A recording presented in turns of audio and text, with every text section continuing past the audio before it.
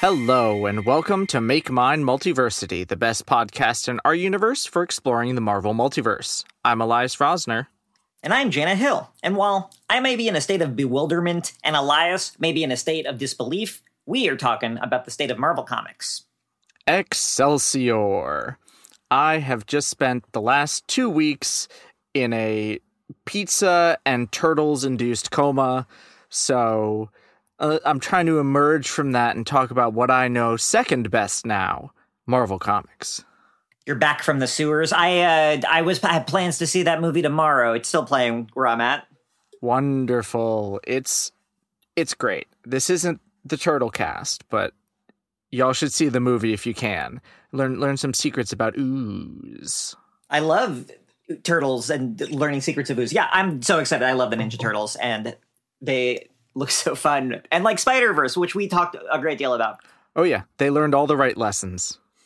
I just got back. I used to never, ever sunburn, and I just got back from the beach, and I'm sunburnt, but I've been reading all sorts of Marvel comics, most of them catching up on X-Men, but we're not going to talk much about X-Men today, although also you can't avoid X-Men these days. What's up with that? It's kind of wild. Are we back to the 90s? Was that the last time it felt like there were this many X titles? I mean, they were publishing a lot of X titles in like 2011, but they weren't good. Nobody was buying them. They just kept on publishing them. I own issues of Armor and Quentin Quire Alpha and Omega. What? Yeah. This was a solo book? It was a miniseries about Armor teaming up with Quentin Quire. It happened during Jason Aaron's Wolverine and the X-Men. I mean, I like Armor, and I guess I like Quentin Quire, but that seems like a bad team-up. It's fine. It's a fine comic. It's just like that was the X-Men comics coming out in 2011, and I don't have a lot to say about those, but I got so much to say about Dark X-Men and Uncanny Avengers that I gotta wait a whole other episode to do it. Oh yeah. So, besides the X-Men, what have you been doing with Marvel Comics? Because I've been pretty. I want to say I've been behind, which is true, but I feel less behind now than the last time we did this. Yeah. Yeah, I don't know. I was able to power through a few comics. I think because they've released like 3 or 4 mini crossover events, and I powered through 1 or 2 of them, it forced me to catch up on some of the other ones as well. Yeah. So that's nice. And the Marvel slate is really weird for right now. For issues we'll get into, for reasons we'll get into in a moment. Yeah. But I also feel like they're kind of grinding up their gears to turn the ship real slowly, and you can just see the direction we're going to go in next. And I'm kind of into it. I kind of think things are shaping up to be a little exciting now. Yeah. Yeah, I agree. So, first, I wanted to go back to Earth 001, where it all began. And will you weave me the tale of what the hell's going on with all these spider books? There's like a zillion of them. There are, and they're like entering the death of the Venomverse, and they just had Carnage Reigns, which I haven't finished, sadly. Maybe not sadly. Yeah, I haven't read any of that, but I've gone into my local comic shop, and there's giant posters for that. And I'm like, I have a Marvel podcast, and I don't even know what this is. I don't know. It's weird, because we have the Spidey side of things, but really it's split into the Venom side of things and then the Peter Parker side of things. Because Peter's got his own shit going on, and then Venom's got his own shit going on. And we're about to get a brand new Venom, who is, according to the hype, it's going to be Black Widow. Like taking on Venom as Venom. I mean, that's consistent with, there's a couple of other, mainstream Marvel superheroes that are going to be getting substitutes from someone very disconnected. Yeah, so I don't really know if I could tell you what's going on over there, other than it sounds like Ewing and Ramvi are wrapping up their time on Venom, or maybe there's going to be this interstitial story and Torun Grønbekk is taking over. I'm not sure. I'll be honest. Black Widow as Venom isn't the worst pitch, because Black Widow's problem is that there's nothing interesting about her, and Venom's a big thing that's black goo. I do like a good Venom black goo. I really want more of the Eddie Brock time travel stuff, and I like the family drama between him and his son. That's been the main drive of the Venom book. Totally. That got derailed by Dark Web. But I like it. I like all that kind of twisty shit, and I don't know if it's being on pause, put on pause, if I'm just missing something, if they're building to wrap it up in Death of Venomverse. I don't know. Carnage took over again. And Dark Web, they never really came back from Dark Web. Dark Web was such a weird, sudden thing that was both tonally complete swerve and also had nothing to do with the story. Yeah. That it's been really hard for me to get in. And then every time you look at the line, you're just like, there's a gold goblin and a red goblin book. Are they the same goblin? I'm scared. I can't read this now. Well, the good news is Gold Goblin was a mini. Red Goblin seems like it's an ongoing about Normie. I read the first 3 issues. I couldn't tell you what's going on in that book. It's fine. It's fine. Miles Morales, I'm enjoying. Cody Ziegler, doing good shit. Yeah, Cody Ziegler's pretty cool. And it's so weird to me that I feel like the out of comics Spidey media is stronger than it's been in 20 years. Mm-hmm. With the recent movie everyone liked and is excited for the next one, so we're in a state of anticipation for that. And the sequel to the beloved video game is getting hype, and we're seeing more and more footage of that. And I hear all my friends getting ready to play a Peter Marvel team-up game. Yeah, and the Miles Morales book has been the top circulated title on Libby, the digital library platform, basically since Spider-Verse came out. That is consistently one of the biggest circulators and purchases. And while I can point to a bunch of stories where Miles Morales has great moments, and I can point to some good Miles Morales comics, there's still never been a great Miles Morales run, I think. Yeah, and I'm hopeful Cody can bring it. Right now, he got derailed by Carnage Reigns, but we can hope.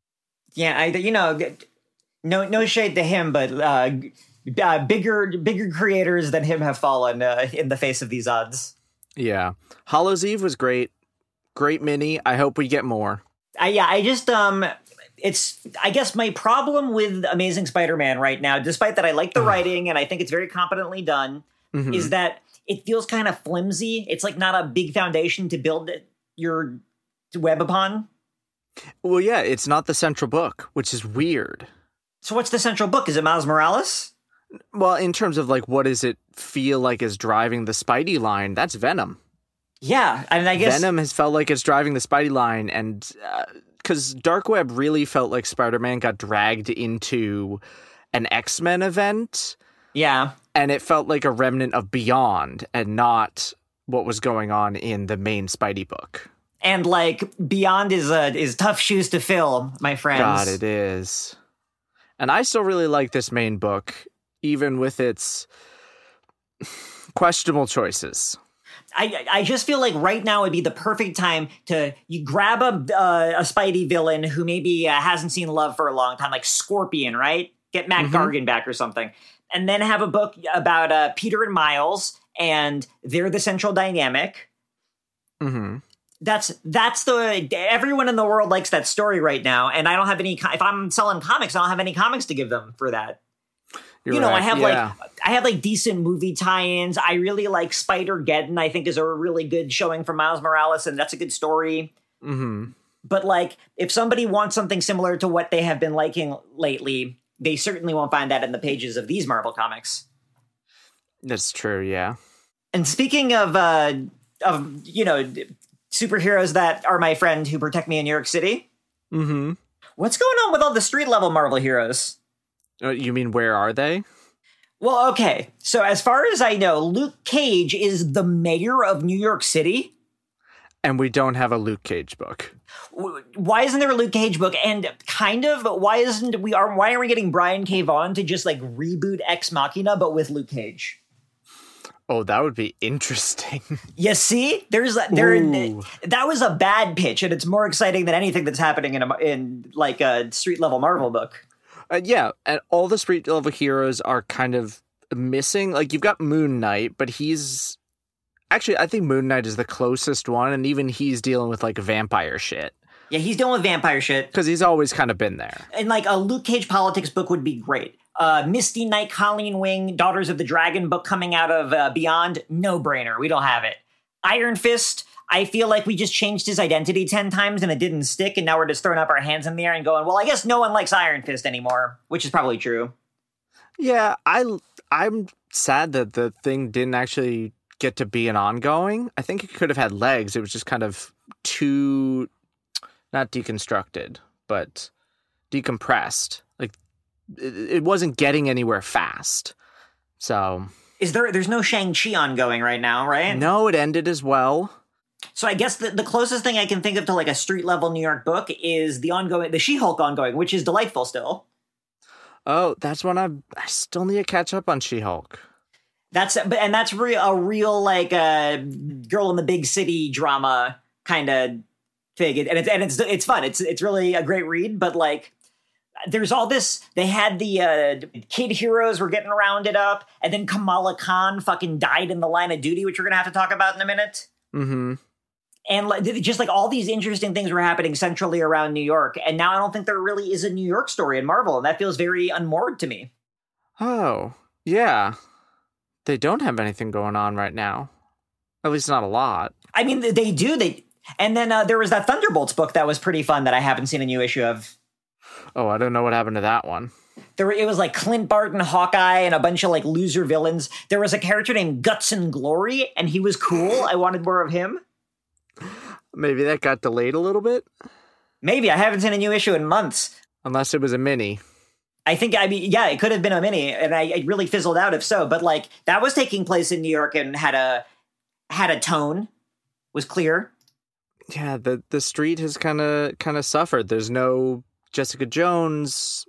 Yeah, no The Pulse. I kind of miss. I was just looking at my shelf and I saw Gotham Central, and I'm like, what? I miss a book like Gotham Central. Oh yeah, and that's I feel like these ongoings are sometimes in such autopilot that they're just going like really like broad, repetitive fantasy plots. And that's kind of been a problem with Marvel in the last few months, I think, is that a lot of series are, if not spinning their wheels, they're kind of pulling from the same 4 buckets and not really saying all that much new in each issue. Like, there's nothing grabbing people. They don't feel like units. They're just kind of interstitial pieces of a chapter. Yeah, well, like there's a lot of issues of Marvel comic where like a scientist will be stealing an unimportant, at least a vague MacGuffin, and they're making a big commotion, so a superhero has to check it out. Like that's happening over and over again, and I know that's classic, but so you need texture and specifics. And there's a lot of stories where like the superheroes find a minority facing a crowd of bigots, and the superhero stands up and uses their power to scare the bigots away. Tried and true Marvel stuff. Yeah, I'm just like seeing different iterations of those scenes, and it doesn't feel like they're part of a bigger story about characters growing and changing or facing adversity. I don't know. Mm-hmm.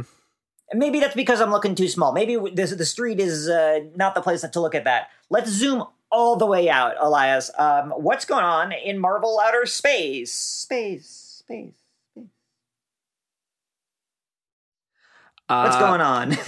I think I'm only reading Guardians of the Galaxy. Is that the only space book I'm reading? It can't be. Well, X-Men Red is where Nova is right now, for example. Yeah, but we're not talking about the X-Men. Right, and it's Silver Surfer's been kind of MIA. Yeah, because I think he's still got a weird hand. He's got a weird. I don't think he has a current. He's got there's that Silver Surfer rebirth issue or series that's set in the 80s. Mm-hmm.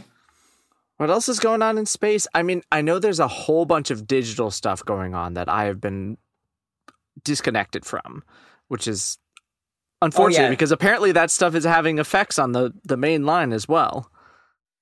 Man, that's so interesting. We're at such a crossroads. Yeah. It's just because the Marvel Unlimited app kind of sucks.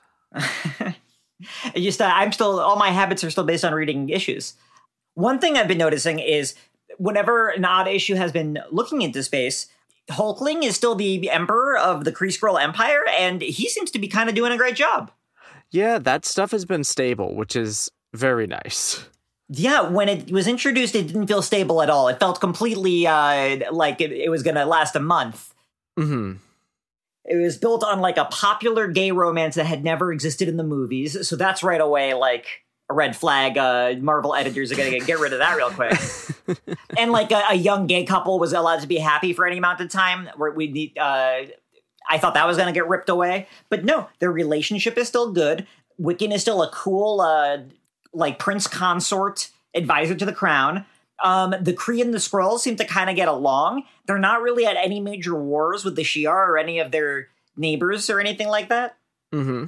They I think if we were to make a timeline of Kree and Skrull history from all of Marvel Comics, this might be the brightest spot on it. Yeah. Isn't that wild to think about? Just like, I can't believe this happy ending was allowed to persist. We can hope that it continues, but we can also hope that they get an actual book. Right, that's a good point too. Yeah, have Hulkling commission a new Guardians of the Galaxy team, and like with his vision of what the team is, and then the tension is between his vision and the actual execution because he's so high up in his command. That's my pitch for a book. There you go. I mean, we already have something dealing with the Kree-Skrull Empire in X-Men Red, as you were saying. Right. Like they're kind of poking at that, but well, okay, so before we land on Mars though, have you been reading the Star Wars books at all? Those happen in space. I've been reading Darth Vader, and then I caught up on the Han Solo and Chewbacca series, which is all right. Or it was all right. I think it's over. Yeah, Darth Vader's still killing it. Yeah, literally and figuratively, Darth Vader's still killing it. That's true. But I think Mr. Charles Soule's attention might have slipped elsewhere, and the line also lost some coherence. I think you're right. I think he was busy focusing all his attention on the very well done 8 Billion Genies. One of my comics of the year for sure. And also, like, he's been doing Star Wars books and just, like, maintaining IP, and also is still a full-time lawyer. Oh, he is? Yeah. Immigration laws. How does this man do it? I don't know. I've asked him to his face, and he just gives me this dark look and says nothing. Yeah, that tracks. When I saw him at a convention, he seemed haunted. Yeah. Which is funny, because the first time I met him, he seemed kind of happy-go-lucky, but I guess burning the candle at, like, 14 different ends is going to get you a ball of wax. Yeah, and that was in 2019. Yeah. I'm afraid to see what he's like now. I don't know. I'm sure he's great, but, like, conventions will drain you of life. Well, yeah, and what a grueling professional schedule. But it's funny, because we were just talking about how coherent Spider-Man feels. Star Wars brand is nothing. Star Wars brand is a bunch of paste.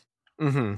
Like when we're recording, the Ahsoka TV show is going to come out soon, and I don't even see like buzz. I just see like news, like the New York Times doing explainers to tell my mom who Ahsoka is, which seems like free advertising to me, but that's neither here nor there.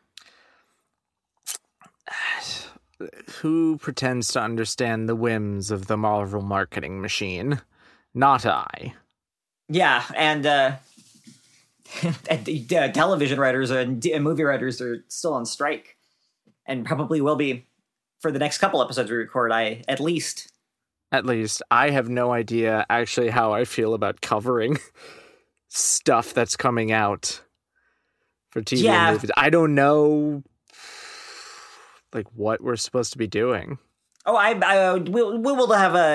will walk you through some guidelines off the air. I have been keeping up with this because currently I was working in TV and movies before this strike, and now I am not. Yeah.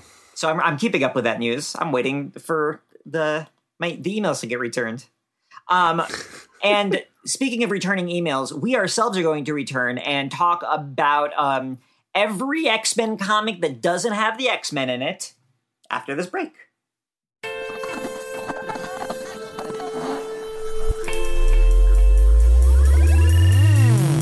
Hello, everybody. My name is Mike. And I'm Greg. And together we are Robots from Tomorrow, a twice-weekly podcast appearing at multiversitycomics.com. Each week, we take some time to check out books hitting shelves on Wednesday that are worth your attention. And each month, we dissect the previews catalog. We also have long-form discussions about books we've enjoyed, like Dan Clow's Ghost World and Jack Kirby and Mike Royer's Commanding. And if that's not enough, we also do creator interviews. Some of the talks you'll find in our archives feature Mike Mignola, Leila Del Duca, Sean Martinborough, Emma Beebe, and Greg Rucka. So that's a lot of content for everybody. Please subscribe to Robots from Tomorrow in iTunes or Stitcher so you never miss a thing.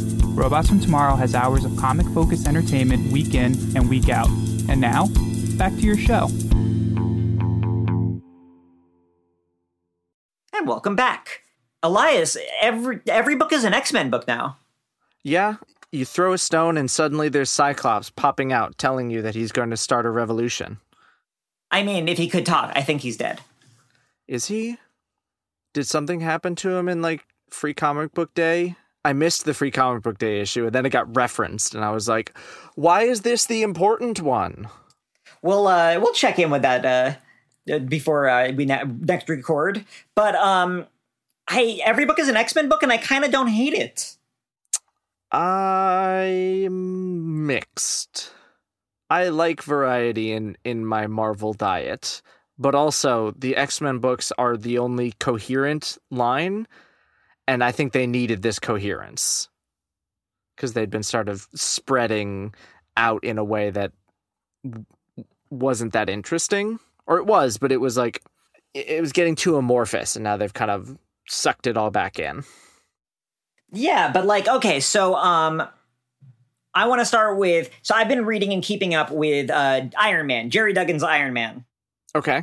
Iron Man is a pretty tough sell. I can think of a lot of Iron Man runs that started pretty strong. I can think of very few Iron Man runs that are stone cold classics. And like, while I'm a fan of the Fraction run, like it's hard to point to what's the last Iron Man run that you would say is not even great, is good.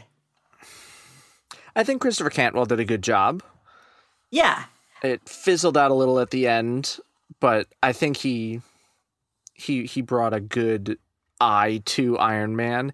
I'm really curious to read that like mid-90s run where Rhodey is Iron Man that we started with the Eternals. Yeah. I'm very curious what that run is like. I've read the issues around that time, but I don't think I've read that. I don't think they were Iron Man issues. Yeah, but like the Slott run was bad.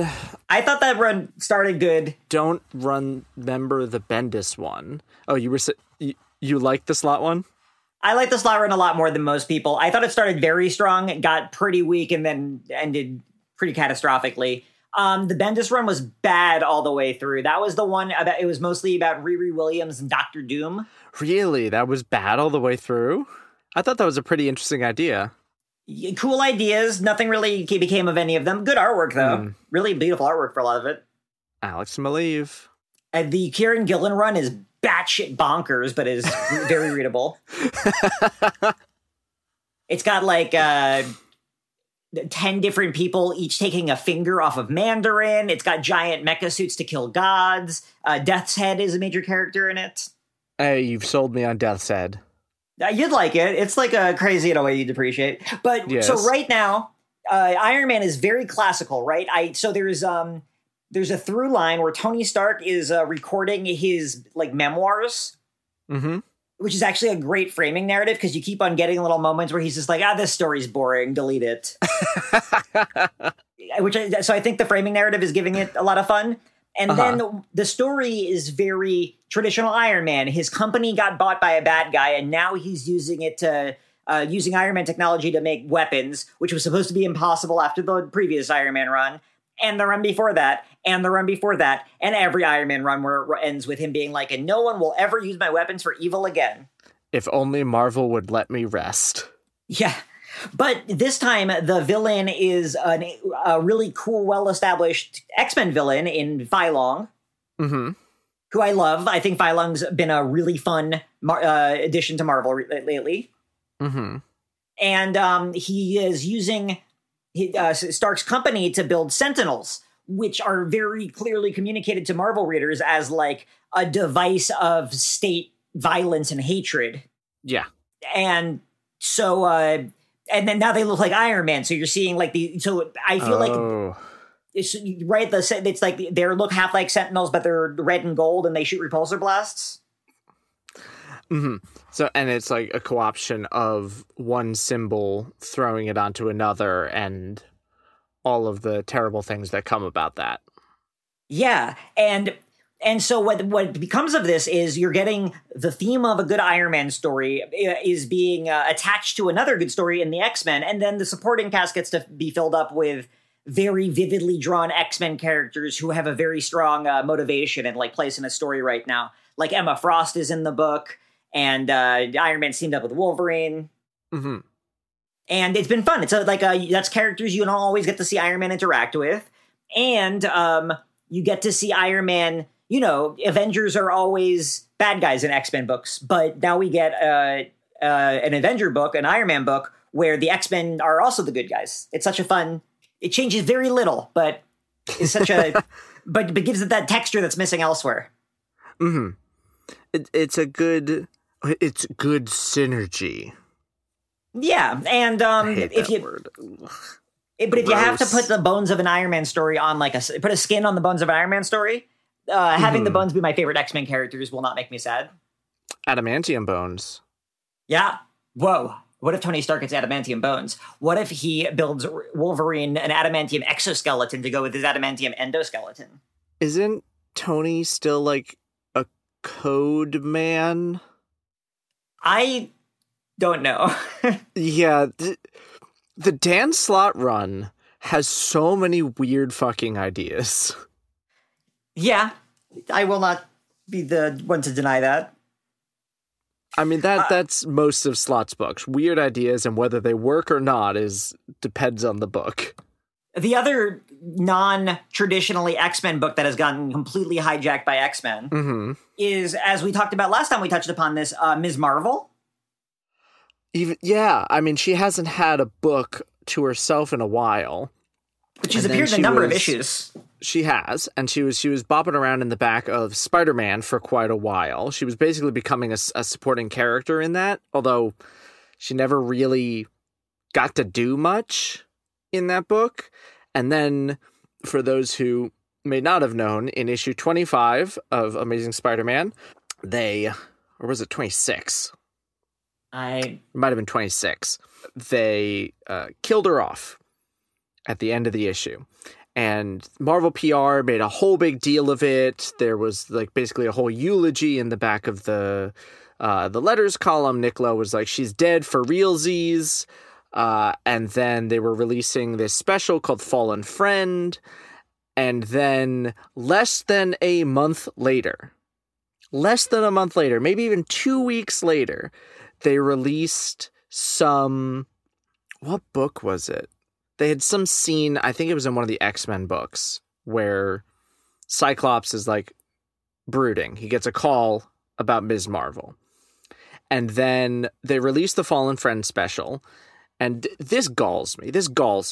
They released this goddamn comic book, and they don't include the final page of it, releasing it day and date online as its own thing, because it would have spoiled the fact that they're going to be resurrecting Ms. Marvel as a mutant. Which they've already done. Instead of including it in the goddamn comic book.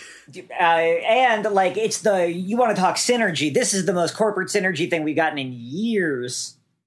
I'm so mad. I didn't watch the Ms. Marvel show, but I do know that they said she was a mutant, which felt dumb to me. And I know that they played the little sting of the X-Men the Animated Series theme song that I love so much that gets me going. So, that would have worked on me. But I'm immune because I didn't watch it. Yeah, and they didn't want to... I mean, I don't mind. I think in the show it makes sense, especially because they don't want to deal with the Inhumans after the Inhumans show bombed, even though Agents of S.H.I.E.L.D. did Inhumans very well. And we brought Anson Mount back in Doctor Strange, so clearly we're not above mentioning Inhumans. Fuck that. Oh, that never happened. We can't say that. This is just the corporate synergy stuff. We're going to make X-Men movies, and now we're going to make Kamala Kahn the leader of the X-Men or fucking whatever. Yeah, and there are interesting story potential with this, because eventually it turns out that Ms. Marvel our Kamala is both inhuman and a mutant, and because her inhuman nature started before her mutant powers manifested, she wasn't killed by the Terrigen Mist, which I think that's actually a really interesting thing to explore. Me too. I read that and I was just like, you know what? That's some comic book fantasy bullshit that intrigues me. Yeah, it's just everything around it was such corporate PR nonsense. Yeah. That ends up affecting the story in a negative way, in addition to it being something happening in one book and then happening in another book. And then also they just erase everyone's memory of her ever being dead. So functionally useless. Yeah. Except Spidey, just her family, I guess. I don't know. We haven't fully seen this. We're going to be getting a mini-series where she's working with the remaining mutants. It's written by Imani Velez. Velez? Is that her last name? The actress who plays Kamala in the TV show, and then the person who did the Dark Web Ms. Marvel miniseries, which worries me. I did not like that miniseries. Yeah, I don't remember liking that much myself. But, I didn't like Jed McKay's Daredevil Man Without Fear. I thought it was just fine. And now Jed McKay's doing great work, so I'm reserving my judgment till the book comes out. But, the whole thing's a mess. We've started to actually get it on the page, like you said. And I'm just realizing, much like with Iron Man, having Kamala get to hang out with some X-Men characters I like and react to them is actually, kind of refreshing. Yeah, it's not... the what inside the world is not bad, but the way it's played out on our Earth in the as a commercial aspect, those are all the parts that I think were bad. And yeah, I've had to surgically remove those things from my memory with my psionic knife made of the focused totality of my power. Yeah, I think they really screwed the pooch on that one. I agree, which is why I'm willing to take a deep breath and read the next issue as it comes out, because on the page they have completely won me over. To my mind has been opened. Mm-hmm. And speaking of having hope for future Marvel comics, you want to tell our listeners about our last best hope for Cap? Yes, after much floundering in the Captain America verse, we got some good and some bad in the last few years, but now my boy, J. Michael Straczynski, is coming to the title with Jesus Saiz as the artist. I'm so excited. Now, I've been watching Babylon 5. I'm on the final season now, and really enjoying it. So I have never been more ready for JMS Captain America book. And also, we talked about J. Michael Straczynski so much on this show. We talked about his background. Just if there's anyone who I want to see putting their politics into a Captain America book right now, it's him. Yep. He's very explicit. He's like, all right, we're setting some stuff during, right at the end of World War II. We're going to punch some Nazis. Oh, yeah. This is a dude who's very thoughtful about how fascism rises. Mm-hmm. For sure. So I'm very excited for Cap. And as we'll talk about in our X-Men episode, Cap is also connected to the X-Men world in a way that I actually really like, which is Uncanny Avengers has started, which is a team that Cap is co-leading. He co-led the team in their earlier iteration as well. Mm-hmm. But what the book kind of seems to be addressing is that in X-Men books, Captain America is almost always a villain. Yeah. Captain America protects the status quo, and the status quo puts mutants down. So this is a book that's not really taking Cap to task for this, I think, and giving him a chance to fight against the system, alongside the people who he has ignored in the past. Mm-hmm. That's a dynamic that I can get behind. Yeah, and so those two things coming together, I'm very excited for a Captain America book like I haven't been in quite some time. Yes, me too. As for the wider Avengers, I don't know if I'm reading that much. Every so often I try to check out what Carol Danvers is doing, and it never really grabs me. I don't know what she's doing now. We just finished, Kelly Thompson just wrapped up her 50-issue run, which, kudos. I think it's a solid run. Maybe not the most amazing thing I've ever read, but I think anyone who's coming to the title and coming to the character, I think they're going to get a lot out of it when they come back to it. Yeah, consistently strong characterization, really good writing. Like, Kelly Thompson's prose is above a lot of other comic writers. And a fun team book. Like, all the supporting characters feel like they were given depth and breadth without one really overshadowing another too much. People came in and out. It felt like a genuine ongoing series. My big quibble is the thing that you were just harping on. A lot of this book felt like continuity cleanup to better synergize with this or that. I mean, it was, but that's also because, whatever happened in the previous run with Cap, I don't even know. I read the last miniseries and I thought it was garbage. But I know other people really liked it, and like people like the Spider-Woman run, and I really hated that run. So what do I know? I don't know if people liked it. I liked it, but maybe I'm a fool. I got enough people yelling at me on Twitter. Really? Yeah. It's not called that anymore, Elias. Well, no, this was back when it was. Okay. Back in the heyday when Nazis were only half banned, and now they're no banned. Until we have to pay for our bans, which I'm assuming is the next move. Probably. Are you reading anything else with like an Avengers character in it? Because I'm not. Solo Avengers? Yeah. I'm trying to think. And as for the team book, like the team book is really, it started off inoffensive and has left no impact. I mean, I'm reading the new Incredible Hulk book, which is very good. Really? I haven't started that yet. Oh yeah, it feels like the successor to Immortal Hulk, whereas the previous Hulk run felt like a successor to Hero Kala. Ugh. And I do actually want to touch on that really quickly. Both Hulk and Thor suddenly saw Donny Cates disappear, and I thought it was because Marvel had given him the boot. Turns out he was in a terrible car accident. Oh my goodness, I hadn't heard that. Yeah, he was, I don't know if it was in a coma or like, it was bad. Like, that's why Donny Cates dropped off the face of the earth for a few months. So I hope that he is getting better and can come back to writing. But like, I figured I should say that here because I have been down on the books. It doesn't change how I feel about his writing, but like, that's what happened and why he suddenly disappeared off of these two books. Yeah. Yeah, thank you for letting me know. That's the first I'm hearing of it. Yeah. It's not great. He's alive and he's on the mend, which is all we can hope for. That he's getting better. But as far as other Avengers books, I don't think that so. also explains why the Avengers line in general suddenly seems like a lot of weight got taken out of it because it lost one of its main writers. Yeah, kind of. A lot of the supporting ones. But the main Avengers book, it feels like a mix between Hickman and Scott Snyder. If that makes sense? Yes, it does make sense. That's exactly right. That's the tone I'm getting from the current Avengers stuff, and I'm really digging it.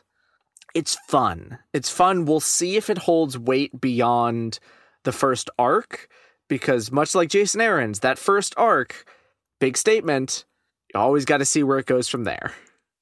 Yeah. I'm less optimistic than I was at the beginning, but I'm hoping to be proven wrong. I want to like it. It is fun.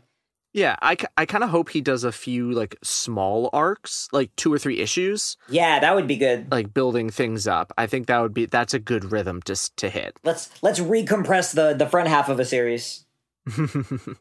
Yeah.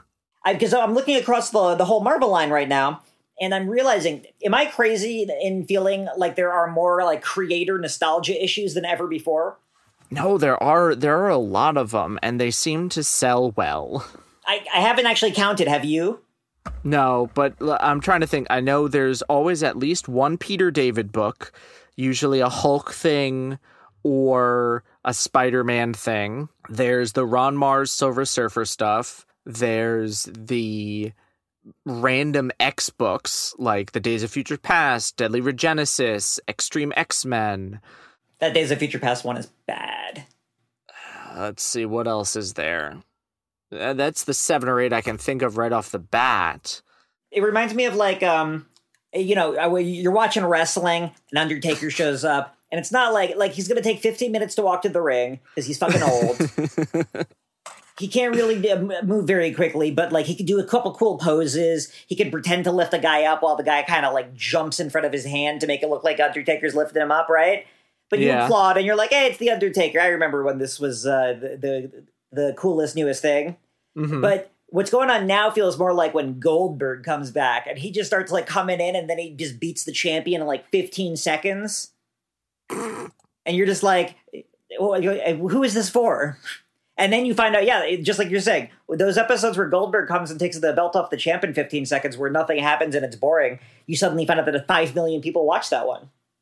Yeah, I don't know. I mean, some of them I've liked, I guess. Like the Maestro stuff was interesting, but I've also never read any of Peter David's old Hulk stuff. Oh, Joe Fixit. He was doing a Joe Fixit series. Yeah. And then there's the Claremont stuff with Gambit and God, there have been a lot of them. They're all minis. Blessedly.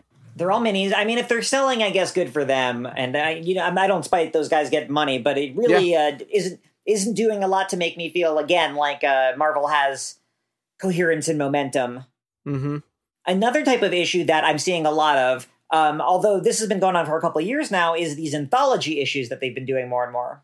I have a confession to make. I haven't read any of these anthologies in 2 years. Well, that's telling in and of itself. But I love anthologies. I'm glad that they're putting out anthologies. I like anthology books, but I think one of the issues with them is they're so isolated from each other. I think I like what Batman Urban Legends over at DC was doing. I was going to say almost the exact same thing, but because that's kind of like every story in that feels like a short story, right? Mm-hmm. It's a little moment that they picked that they specifically wanted to illustrate that gives a context to something else, but it's not like it's not completely forgettable. It's short and to the point. Yeah, and it seems to be, sometimes you'll have a 3-parter, sometimes you'll have a 6-parter, sometimes you'll have essentially a full issue's worth for one story that serializes across 2 or 3 issues, and then 2 or 3 backups. Sometimes they're 5 pages, sometimes they're 10. All of that stuff. Really like it. Yeah. But like the random anthologies here, they're fine. Sometimes the stories are pretty good. I feel like they're not usually pointed. They often just feel like they feel like they have a couple of beats they want to hit. Mm-hmm. You want to have Iceman being he's out and he's being social and having fun, and then he gets interrupted by some sort of superhero shenanigans, and then a bunch of people try to make fun of him, but he's got like a zinger, and then he comes back and his date is like all impressed, right? Mm-hmm. But that doesn't feel like that doesn't tell us anything. It really doesn't tell us anything about Iceman that we didn't already know. Correct. Yeah. And that's what those Batman ones are so good at is we all know everything about Batman, so they really have to think of a different angle on a story. Like, do you remember that one? I think it was in Detective Comics 1000, where the chest plate of Batman's batsuit was made of the melted down gun that killed his parents, which is fucking psychotic, but rings so true to me. Like, yes. Obviously Bruce Wayne would do that. Yeah. I want to see more like that over at the Marvel end of things. Yeah, they're not taking the big swings. They're so safe. Yeah. And I get it. That's because a lot of these anthologies were originally celebrations of diverse characters and diverse creators, whether or not that was done cynically or not. It's a big corporation. Of course it was done cynically, but you know what I mean. But in this case, the second half. But now we got Marvel voices X-Men. Why? Well, now it's kind of just like, I don't know, just like anybody who we think our audience would obviously agree is part of a marginalized group. And that's a long sentence to qualify what this anthology is supposed to be about. But Marvel voices, I guess, is X-Men, is it just celebrating diverse voices in the X line? It's diverse voices writing X characters. It's not diverse voices that are necessarily fronting an X book. Yeah. I don't know how I feel about them. I wish they were better. Yeah, I wish they were pointed, because a lot of times I'm always happy to see the creators getting work, but I wish I wish it felt more urgent, I guess. Yeah. I see here you added something to our discussion as we're getting near to the end, which is a great addition because it's an awesome fucking book. Yeah, so we haven't gotten the end of any of these. We haven't even gotten the first issue of one of these. But I wanted to carve out a small space to talk about Hickman coming back to Marvel. He said he had another project, and he had been working on it for a while. Then he vanished for 3 years. For 3 years. And then he had 2 books come out, one of which was a complete surprise, and the other was the teased book, Gods, Gods. And we've been getting like these little tidbits of that in the backs of some of these issues, especially in the X-Men issues. But in the meantime, he's been writing a book with Brian Hitch on art called Ultimate Invasion. Which is good. Which has been nuts. Yeah, well, you want to talk high concept. There's a high concept for a book. Yeah. What's the high concept? The maker, Evil Reed Richards, escapes from his prison and is like, I liked the Ultimate Universe, but I want to rule it better. So I'm just going to recreate it in my image. And he goes in and he like stops Spider-Man from becoming Spider-Man by pulling the spider off, locking up these other heroes. And like we get this methodical breakdown. And it's so interesting. Well, because it's a great high concept. It's what if a genius bad guy had read every single Marvel comic, so he knew all the heroes' origin stories, and so he just like went back and just stole them all, and then he would be every superhero. Yeah. And that's a fun, like, already I'm like, yeah, I'll go on that ride. But because it's Hickman, you know it's going to end up somewhere, and I can't wait to find out where that is. And I have no love for the Ultimate Universe, and even I'm like, ooh, if the Ultimate Universe comes back, which is what they're building to, what is it going to look like now? What are they going to do with it? I feel curious. Like whatever the Ultimate Universe is going to be has got to be a completely, like, it's going to be a new thing for those words to mean. Yeah. So I just wanted to touch on that because we have precious little about gods and only like an inkling of where Ultimate Invasion seems to be going. But it's just nice to have Hickman releasing a book again that's Absolutely. Not whatever he's doing at Three Worlds, Three Moons, which I love, but it's not the same. Yeah, Hickman superhero stuff it's special, it's great, and I like how completely unknowable this still is. There's like the issues are out, and I have no idea where it's going, and I can say that about precious few books. Mm-hmm. So the last thing that you wanted to talk about. Yeah, so I thought that there was one obvious pick for just the best Marvel book. It's the one that the second I see it every month, I got to read it every single month. It is not only a joy, but a shocker, and it's sly and it's playful. I am talking about Ryan North's Fantastic Four. So good. No arguments from me. However, just as A+. Yes, however, I had another book on that list. And I say had because as of, last week, basically, since we recorded, it is over, which I'm very sad about. And that is Chip Zdarsky and Marco Cicchetto's Daredevil. Of course. Every issue that came out, top of the list. Came out the same week as Fantastic Four. I didn't know which I wanted because I wanted to know, did I want to be sad or did I want to laugh? They were both that good, but totally different tones.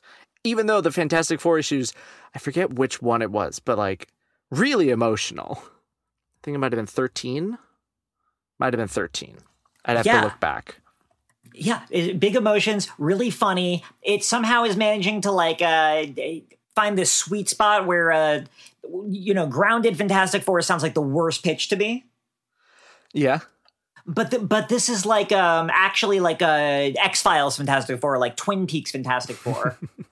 It's grounded in that it's, held together and kind of not pie in the sky, heads in the clouds, but it's still, science adventures, ridiculous time travel, like all the stuff that Fantastic Four do on a day-to-day, but without the like world-ending stakes every time.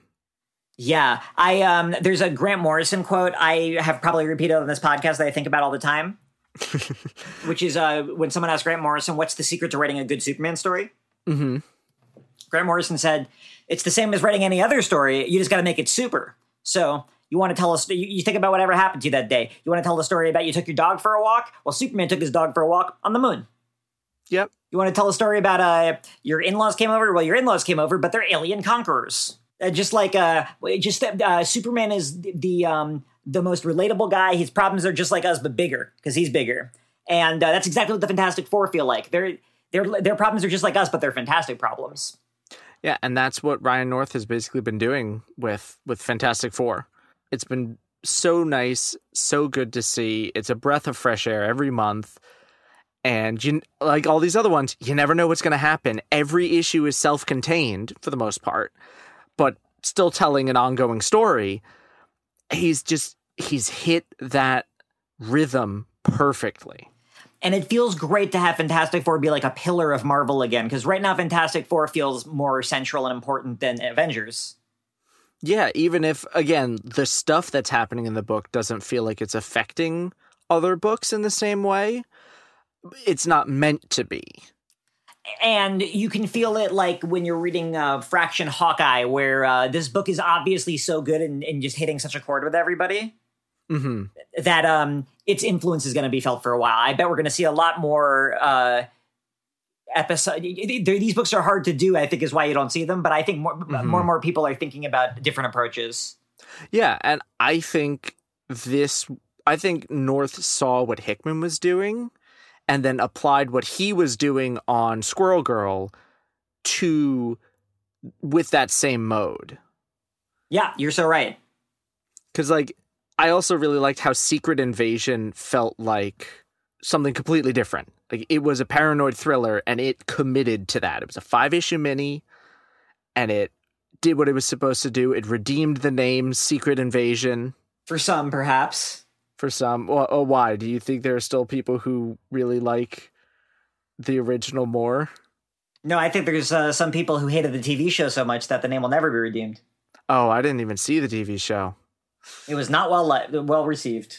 Ooh. Oh, boy. It was fine. It was kind of boring. Oh, no. I lost my point. I think I lost a point with that. Well, the moral point is that Ryan North is doing stuff right, and I think people are starting to look up and notice. Yeah. Yeah.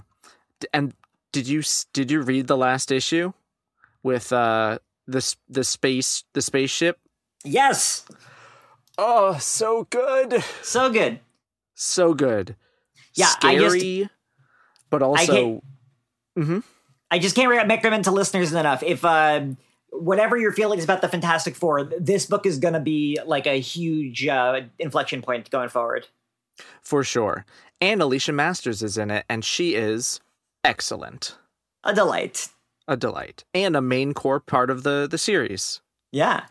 Yeah. So I'm excited to see what happens when they finally get to the 1 year point. Right. There's a big timer built on the plot when everything's going to change and presumably go back to normal, which means that definitely won't happen. No. I'm now really excited for the next issue of Fantastic Four. Yeah, you got me hyped too. Damn it. But what are we doing next time? Next time, we are having an episode a little bit similar to this one, but instead of not talking about the X-Men, we are only going to talk about the X-Men. As we are wont to do. That's what you're here for, right? That's what I'm here for. I stick around for the X-Men.